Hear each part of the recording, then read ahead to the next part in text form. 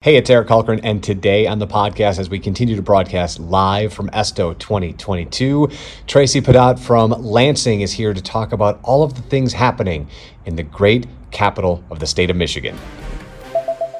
And our guest on this episode of the podcast, our dear friend Tracy from the glorious city of Lansing. Tracy, how are you? I'm well. Thanks for having me today. Thanks for being here. How's ESTO going for you? Fantastic so far. Yeah. Really energizing first opening session this morning, so I'm pumped. I'm ready to go be innovative. Well, if you could sit down for 10 more minutes, we could do Yeah. this, and then you can go be innovative Cool. wherever you. Yeah. So, Tracy, let's talk about Lansing and what's been going on. What has the season been like for you? Because Lansing obviously is quite a bit different than some of the other locales in Michigan, right? Definitely. And so when we talk about summer travel, what does that mean for Lansing? For us, it's convention meetings and sport tourism. Really, summer is hot for us. We're sporting events. Yes. So we had a fantastic national bowling event that's just left town. They were actually in Grand Rapids and Lansing, used both cities, and it was a great partnership with Pure Michigan Sports. So that's really big for us. And then conventions are coming back. So we're super excited to be booking ahead. Odyssey of the Mind is coming up this spring, wow. which is a huge international event we have on campus. So we're excited to see things rebound and really come back. And so how are you feeling right now, right? You're energized because you're at the conference. What has this Yeah. year been like for you? Energizing as well, or? Slowly building back, and I'm excited to share that we're building our team back. You know, during COVID, we definitely saw some reductions in our staffing, and seeing the numbers bounce back, seeing the people come back strong to the hotels, and we're seeing those numbers again, and feeling more confident that we can bring our team back. So we just hired 2 marketing staff, so I'm super excited to be innovative with them. Yes. So I have people to be innovative with now. Yes, Eric. So yeah. that's I the love key. that. Yeah. So we're really looking forward to the next few months. Awesome. All right, so this is my first time meeting you, so I'm super excited. But how long have you been in your role, and what has brought you to this today? Well, now you know I don't want to answer this, Oh. Paige. I'm sorry. No, I'm just kidding. I've been with the CVB 22 years. Oh, wow. Yeah, so marketing was my background. I did some things with nonprofits and then landed at the CVB and progressively worked my way up to a vice president role, and they can't get rid of me. So I'm excited to still be there. So you're definitely a local then. And one thing I like to ask is, what can we find you doing on the weekend in Lansing? Oh my gosh, so much fun. It depends on the season, right? So if it's football season, you'll find me at a game. So of course that's super fun, Michigan State. In the spring, golfing. Summer, lug nuts, and getting out and enjoying the river trail and all the fun things there is to see and do. So it just kind of depends on the season. Patios are big. Love to be able to dine outside and do some fun things like that. And so what keeps you engaged? I mean, 22 years at one location, promoting in various roles, obviously, but like what Yeah. keeps you engaged with what's going on in the city and keeps, I mean, you know, you're very excited to be here, which is awesome, right? Yeah. But like that has to be intentional, right? Always something new. Right, and I always joke that like I could not be in like an emergency services. Like that's too much pressure. Right? I mean, like hospitality and travel is fun. And what's the new restaurant? What's the new attraction? What's new, better, different? What group can we get to come to our region versus some other city and state? So for me, it's always the new challenge. What's new, and then it's fun. And the people I work with are really cool. That's awesome. I want to go to Lansing right now. Right? We can make that happen, Paige. Like, we're only an hour away. So let's talk about, you know, the future, right? You're here at ESTO, you've got all of this innovation. What do you think, what is your sense of your cohorts here, right? Like what are they talking about? What do we, you know, we had Tim High who's sitting over here. We had him on yesterday and, you know, kind of we were talking about the test is really next year, right? And so in your mind, you know, using kind of Tim's metric, what does next year feel like already for you guys? I think that hospitality people in general are resilient and You don't they're say. creative, right? And out of the box thinkers. And we presented a challenge and you can't get out. Let's make a social district. Let's get people out and about in our communities and letting them have their drink outside, which are now fantastic and something we'll probably carry forward.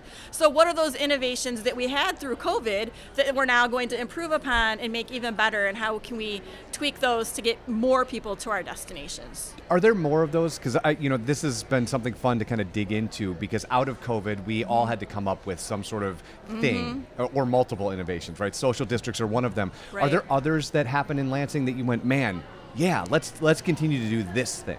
I think hybrid meetings were fun and different. I think that people embrace that. Of course, we'd rather see people in person, but having the technology has certainly been beneficial. Sports is still something that we see is moving really strong. People are always going to support their kids, right? I mean, that's the one thing that's sort of recession-proof as we look at that. I'm curious to see what it will be. I don't know. I think that's why it's exciting to come to places like ESTO to brainstorm with our colleagues from around the country and what are they doing, what can we bring back to Michigan, make newer, better. So ask me next year, Eric. Maybe I'll have a different answer, but we're excited to see. Awesome. So it's day 3 of ESTO. Mm-hmm. What have you taken away thus far, or what are you hoping to take away from the rest of the conference? Right. I like to get best practices from our colleagues from around the country. I think that's why I find the most beneficial. And the one-on-one networking is always great. Sessions are fun, but I think you get that overview of yes, I know I should do research. I know I should do fill in the blank. But it's those tangible things that you're like, oh, I might borrow that from XYZ destination and make it our own and see what we can do with it here because it was successful somewhere else. So that's helpful. So we're heading into fall and into winter, and obviously there's tons of stuff to do in Lansing in both of those seasons. What should people be thinking about in those 2 seasons? I mean, I know a lot of people are pretending it's not coming right around the corner, but right. I already see candy corn on the shelves, so right. we're there. What's Lansing like in the fall, and what can we do in the winter? Lansing is awesome in the fall. Michigan State University, of course, is the big draw. Saturdays for home football games. Get your overnights early, book early. Tailgates are obviously very popular. They're actually opening campus up a few hours earlier so you can come tailgate even more, which is fantastic. We've got brand new hotels opening up, so if you haven't been to the Graduate in downtown East Lansing, that's a fantastic place. So lots of fun stuff in the fall, especially if you like fall color, pumpkin patches, apple picking, all of that great stuff. And when it comes to winter, we move more indoors. Wharton Center shows start, Broadway touring acts are coming back, lots of fun arts and culture, museums, attractions, things to do inside. So get the kids out. You don't have to hibernate all winter, and you don't have to head up north to have a little mini staycation.